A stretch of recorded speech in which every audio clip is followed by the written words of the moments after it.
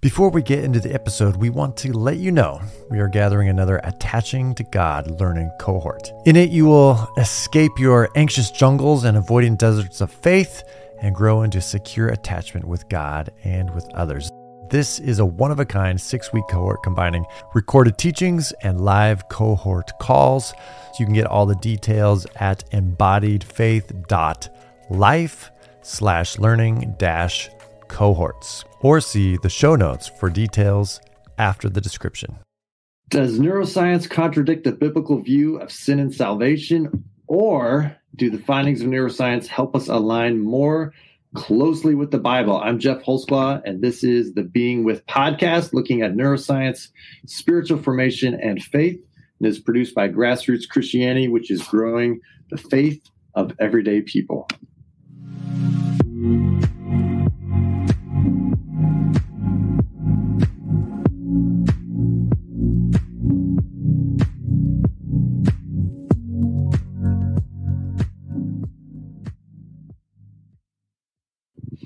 So today, I'm super excited to have with us today Dr. Joel Green, who is the professor of New Testament interpretation and the associate dean for the Center for Advanced Theological Studies at Fuller Seminary. Dr. Green has written and edited over 50 books, many of them award-winning. He has co-edited the book Discovering or Rediscovering the Scandal of the Cross, which is just great. I use that in classes.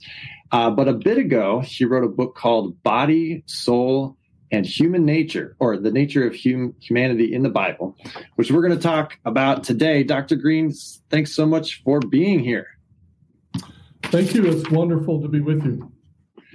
Yes, well, we've had a couple of your colleagues on. Brad Strawn was on to talk about the embodied, the embedded, and the extended, and I'm a sucker for alliteration, the extended nature of the mind in community. We called that episode How to Supersize Your Discipleship. We also had another one of your colleagues, Warren Brown, on to talk about an episode called Did My Neurons Make Me Do It? I was just talking to you about maybe I should have Nancy Murphy on, who also is a philosopher and a theologian who talks about all these things. But today, you are a biblical scholar, and we wanted to talk about sin and salvation and what does or does not neuroscience help us understand when it comes to the Bible. But first of all, how did you get interested in these things? You went to school many years ago to become a professor, to get a doctorate in New Testament, but you kind of went back to school a little bit to learn about neuroscience. Is that right? That is true. This all started for me back in the mid-90s. There was actually a group gathering here at Fuller Seminary. At the time, I was teaching up in Northern California. And the aforementioned Nancy Murphy was a part of that group, she and Warren Brown and some others. And they were looking for a Bible person to be a part of the research cluster that they were developing.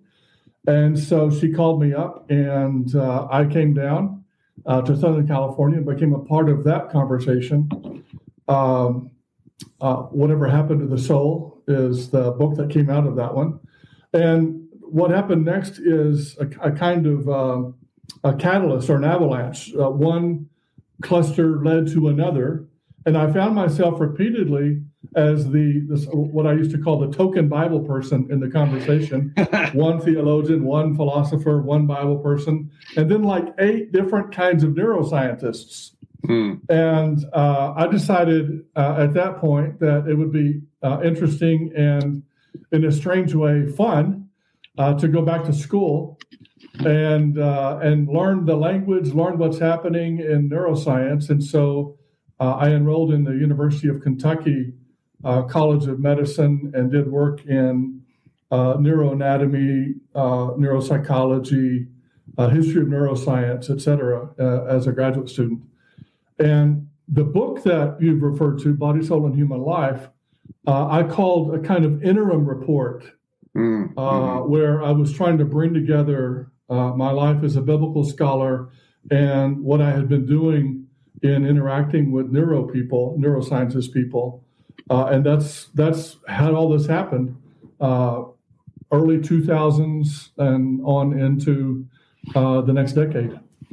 Yeah, well, the the 90s was considered, the decade of the brain, where there was all the research and the development of the technology to do more detailed research on the brain came out. And then all the studies in the late 90s, were kind of hitting. And so you were caught up in all that. And so, yeah, I love the interim report. I'd love to hear the next report that comes out, a full-fledged one. I know you wrote a book called Conversion in Luke Acts recently, which is maybe another kind of update of sorts. But so I found the same thing, is that I've just been knee deep in attachment theory and, child and adult development and how this might interact with our understanding of our views of God and our development of personal as well as corporate discipleship and all these types of things. But it's also really helped me read the Bible better when I learn more about emotions, when I learn more about desire or shame or attachment with God, as I said. And you start reading the Psalms and things like that, and you're like, oh, like this is the language of faith. It's not counter to science. It's actually, part of scriptures. And so that's why I was so excited to read your book. But people are nervous that maybe neuroscience is going to overthrow or overturn kind of the language of faith and make it irrelevant. Have you run into that at all yourself, or maybe even? Yeah. In some ways, what I was trying to do in the book was what I sometimes call a soft apologetic. I wasn't trying to defend as much as I was trying to say, no, not that, because there was this idea, and still is this idea, that the findings of neuroscience are going to overthrow what we've come to believe, what the Bible says, and so on.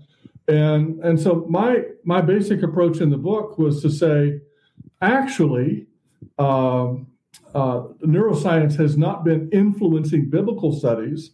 Biblical studies has been on a track for a couple of hundred years that in some ways converges, not always, but converges with what neuroscience is telling us about the human person and human communities. So it's really a matter of showing relationships and convergences, not so much an emphasis on contradicting or defending.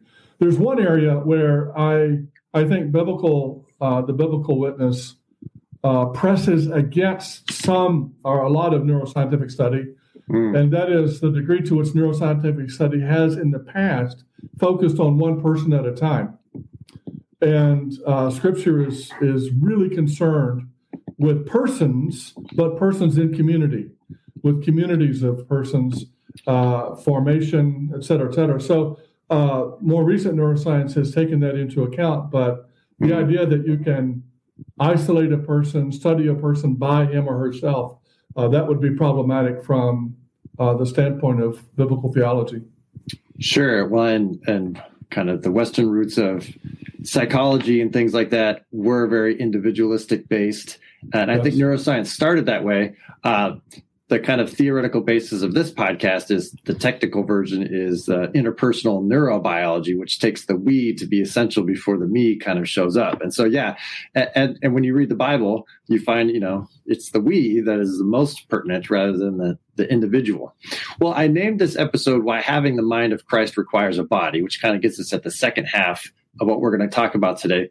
But the first part is how does neuroscience or how could it help us kind of reclaim or recover a biblical understanding of sin? So can you kind of walk us through James, Peter, and Paul, or start with kind of the neuroscience kind of lens on human nature and how it might connect with sin? Yeah. One of the difficulties that you run into when you're doing biblical interpretation is what you bring with you to the text. There's this notion that you're just reading the text, but in fact, you're bringing scaffolding, ways of thinking that help you and sometimes harm you as you think about what Scripture is saying. One of the things I think that neuroscience does is it pulls away some of the scaffolding that can get in the way of reading Scripture more or less on its own terms. It calls into question some of the things that at least we in the West have taken pretty much for granted over the last, say, 300 years. The individual focus that you just mentioned, the distinction between mind and body, the idea that you still hear, do as I say, not as I do, or I know I did that, but that's not the real me. There are certain things that just come with the divided way we think about human beings that get in the way of the way we talk about sin, and therefore get in the way of what we talk about when we say salvation or conversion and so on. What happens with sin is that we often think of sin either as something interior, something that happens deep within me, and or we think of sin as an act, a thing that we did, a wrongdoing. And if you look at both neuroscience and at, as you say, Paul, Peter, James, and so on, you see you see what I would call more organic ways of thinking. The metaphors that you would use would not be mechanistic, as though sin was bolted onto a system or a machine. The metaphors are more organic. So Paul can talk about the fruit of sin or the fruit of the Spirit.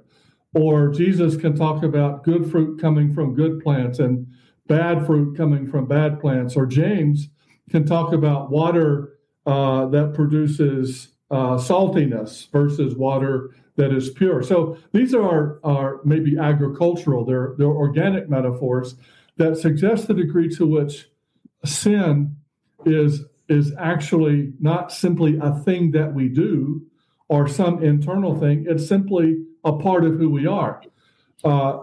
First Peter is interesting in this respect because First Peter makes it really clear that as we go through life, we are being formed.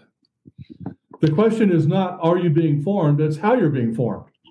Formed in this way of being in the world, this way of living, versus formed in that way of living, that way of being in the world.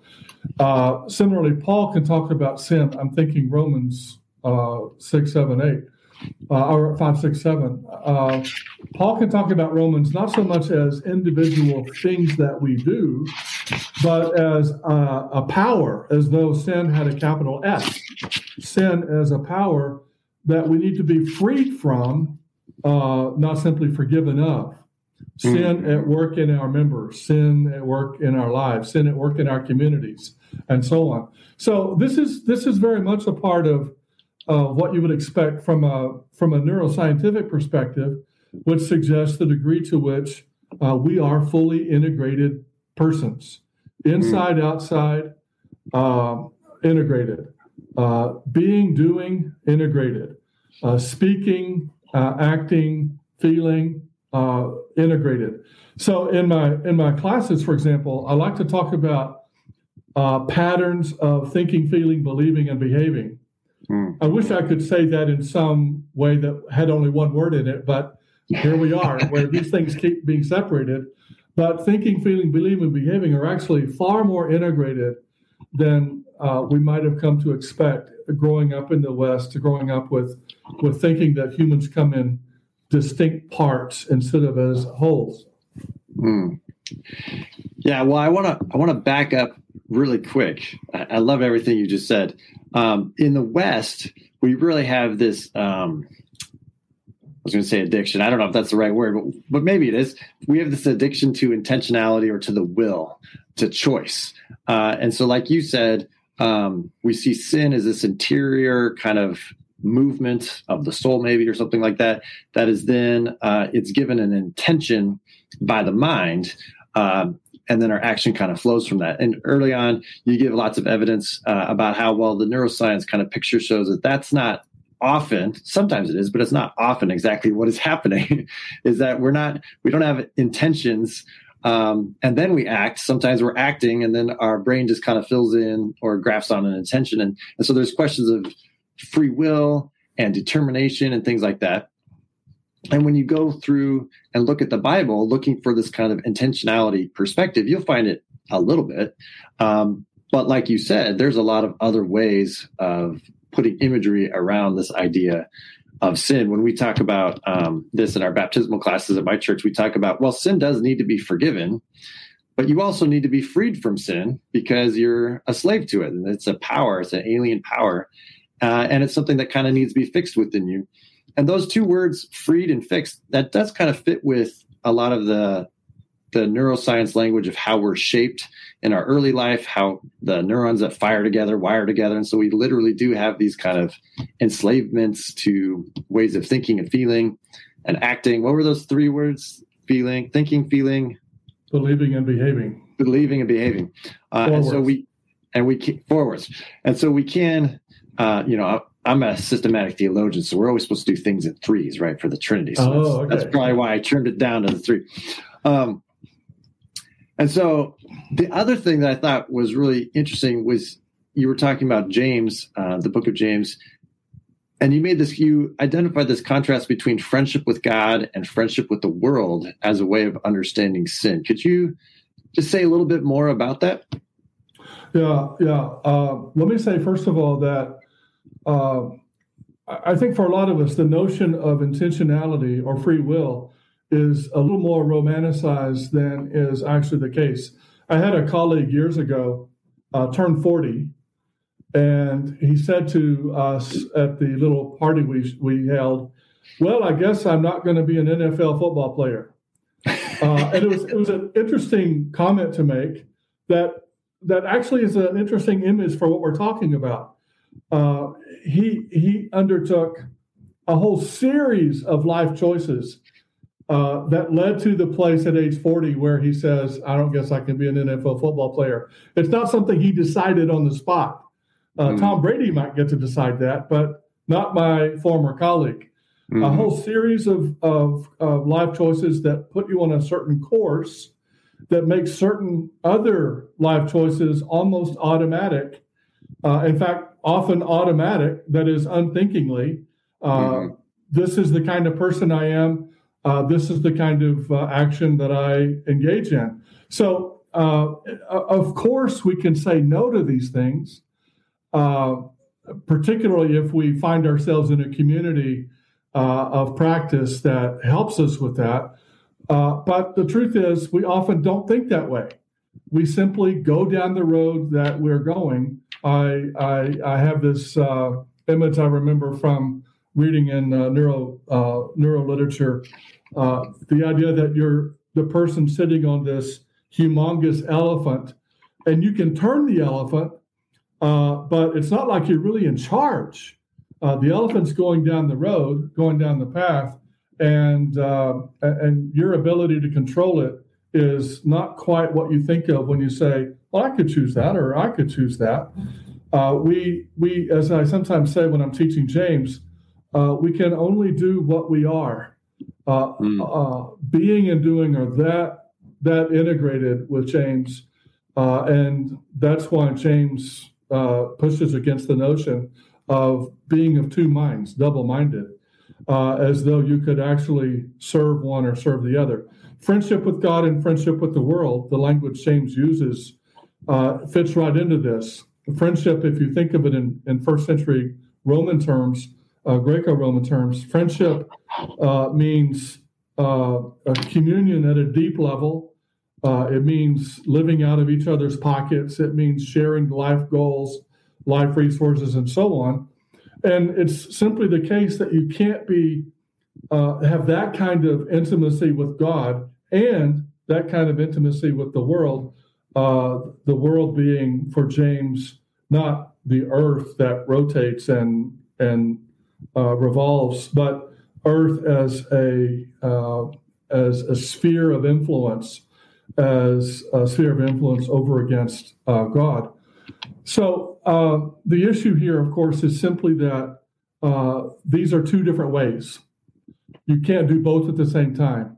And the household of God that James is pressing on is the household that follows people like Abraham and Rahab in James chapter 2 in serving God's royal rule in the world.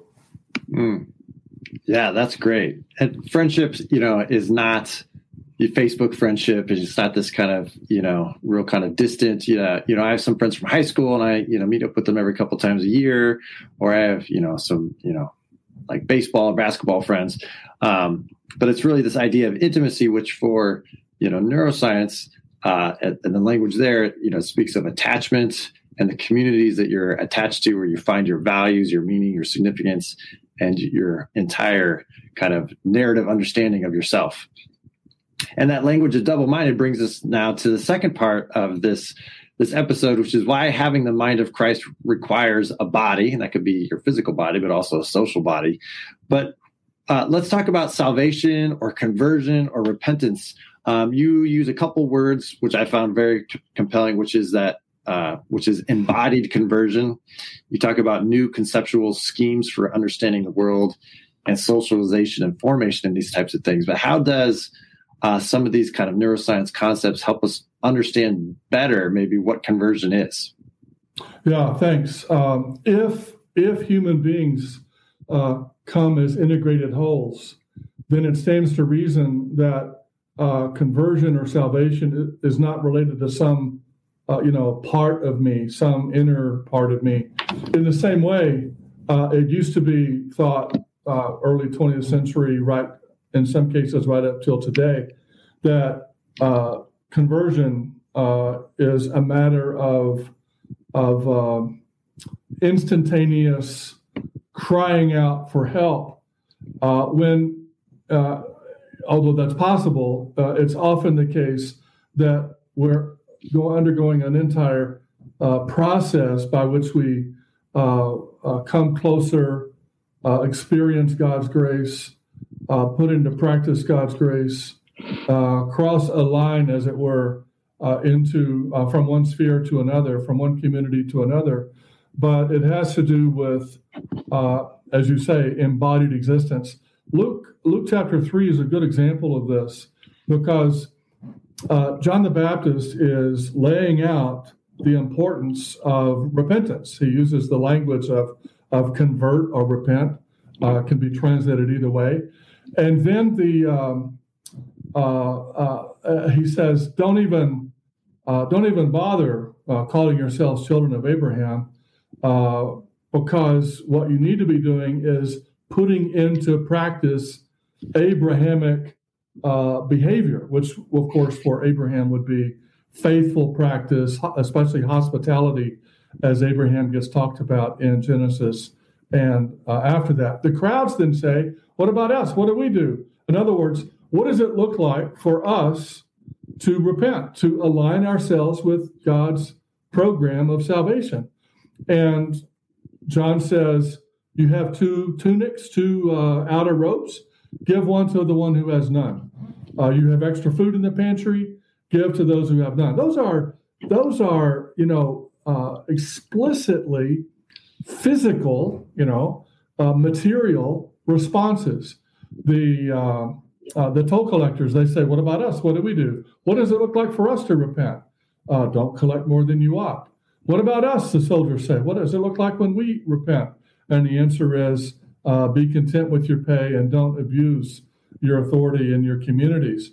In other words, John gives us, or Luke gives us, as he represents John there, he gives us some particular mundane, day-to-day, work-a-day life ways of thinking about what conversion looks like. These are practices, embodied practices, that aren't simply expressions of conversion, but have the character of what I call conversionary practices. That is, they help to convert us in the same way that they show that we are on the conversionary path, conversionary journey. Again, the image here is not mechanistic. You don't add this practice onto a machine, bolt it on, weld it on. It grows out of and it feeds into who we are, in the same way that a leaf on a plant feeds the plant as well as grows on the basis of the plant's own growth. So this is more in the sense of conversion as a process rather than just an instantaneous event. Conversion is something we're constantly doing. And while we're recording this right now in the season of Lent, everyone else will be listening to it during Easter. But Lent gives us these practices to do that are embodied and social. There's fasting, which is taking your body seriously, but not being overcome by the needs and desires of your body. Then there's prayer, which is certainly a spiritually directed practice, but it could be also very social. And then there's also almsgiving, which is an economic, relational kind of practice that generosity is spilling out. So we're given these things that help us to practice our faith, to kind of put the feet on our conversion. And so those things are really important. Well, to close off, one of my favorite verses, rightfully so for so many of us, is Romans 12:2. Do not be conformed to the pattern of this world, but be transformed by the renewing of your mind. So isn't salvation really just about our brains and our minds and the things we think? But it seems like this whole podcast is about all these other things. So could you help clarify why the mind of Christ requires a full body? Yeah, thanks. Let me say, first of all, in my tradition, we think of those practices that you just mentioned as means of grace, means by which we experience, access, embrace God's graciousness. And we recognize that those practices actually help to transform us. They lay out new patterns. And those patterns are the very patterns that Paul talks about in Romans chapter 12. The renewal of your, let me use my phrase again, the renewal of your patterns of thinking, feeling, believing, and behaving. Mm-hmm. It's not simply, some cognitive part of me, although it includes that. It has to do with the patterns by which I make sense of the world and by which I engage the world. And so it involves all of who we are. It's not enough to have a mind that's converted. By mind, I mean the Cartesian mind that's separate from the rest of me, because in fact, both scripturally and from a neuroscientific perspective, the mind is never by itself. It's a property that arises from human life, all of who I am, and all of who I am in the community that I find myself in. This is where our spiritual formation kind of has, it runs into translation problems coming out of our Western kind of worldview. When we see the word mind, we think, dualism and spiritualism and disembodied. And yet that's not what that mind means, and of course, and people always, run by this, but of course, Paul had already said in Romans 12:1 to offer your bodies as a living sacrifice. And then he talks about his mind. Right. And those things aren't opposed to each other for sure. Right. Well, hey, so if you have a moment, can I try something out on you? So this is, sure. You're a biblical scholar and I'm more of a systematic theologian, but you've been reading Dan Siegel and The Developing Mind, and he really emphasizes this idea that the connection between minds and brains and relationships, this interpersonal neurobiology, is really all about the flow of what he calls energy and information. The energy is the impulses of the nervous system and the connections of the synapses. But then there's the neural networks that create this information and all the feedback of these two things. And in my mind, I have this sense that, if the whole world, and we could get into the physics of energy and information also, but in neuroscience, if things really are predicated on this flowing of energy and information, is there a way of thinking that maybe is the work of the Son and the Spirit within us, that the Spirit is giving us new desires?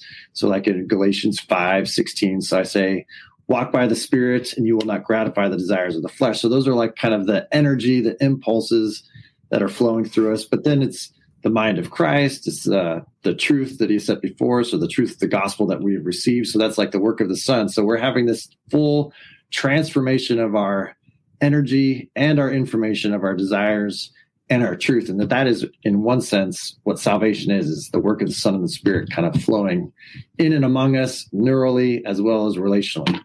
How does that sound? What do you think? No, I think that has a lot to go for it. If it's true that even if we think of conversion as a moment, it's a moment that opens up a process, opens up a journey. Mm-hmm. If we are always in the process of becoming, if we're always being changed, And if our changes are especially shaped by our experiences with the people around us, then in my mind, it makes a lot of sense to, one, take into account the work of the Holy Spirit through others on us, but also, rather than thinking of the Holy Spirit as, in a sense, as top down, having influence on Jeff or Joel, what if the Holy Spirit is actually having influence, if you will, bottom up? That is, at the very levels of, what did you call it? Energy and information. Yeah. At those basic elemental levels, so that they shape what is produced in us over time. I think that makes a lot of sense. One neuroscientist talks about it as the nesting of our brains and the nesting of our lives in communities. And I like that language of nesting because of the way it suggests the degree to which we are always being shaped in relationship to others. Mm. Yeah, amen. Well, a couple of people have been watching live online, and this just threw up some comments that they've really appreciated this conversation and kind of bringing these different worlds together. And like I think I said at the beginning, or maybe before the show began, that the more I learn about these things, the more I see that the ancient wisdom in Scripture and the spiritual practices that the church has always been engaging with, just, they knew what was going on. They maybe didn't have all the specific scientific language, but there's so much alignment that there's sometimes our drift as a culture, our philosophies and theologies as a theologian. I gotta throw my own people under the bus. We've right. kind of lost the thread of the story a little bit. And yet these things help us, I think, read the Bible better and help us to understand our own faith and our faith journeys better. So thank you so much for joining us today. Great to be with you.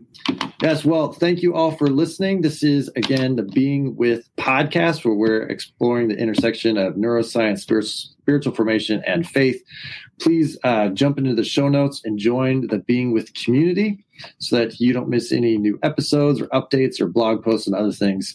And resources. Some people drop some resources in the comments, so we'll kind of collate through all of those. So please, if you do just one thing, join the Being With community, the newsletter. Otherwise, subscribe on Spotify, YouTube, Facebook, and all the other places that you can get these things. Thank you again so much, Dr. Green.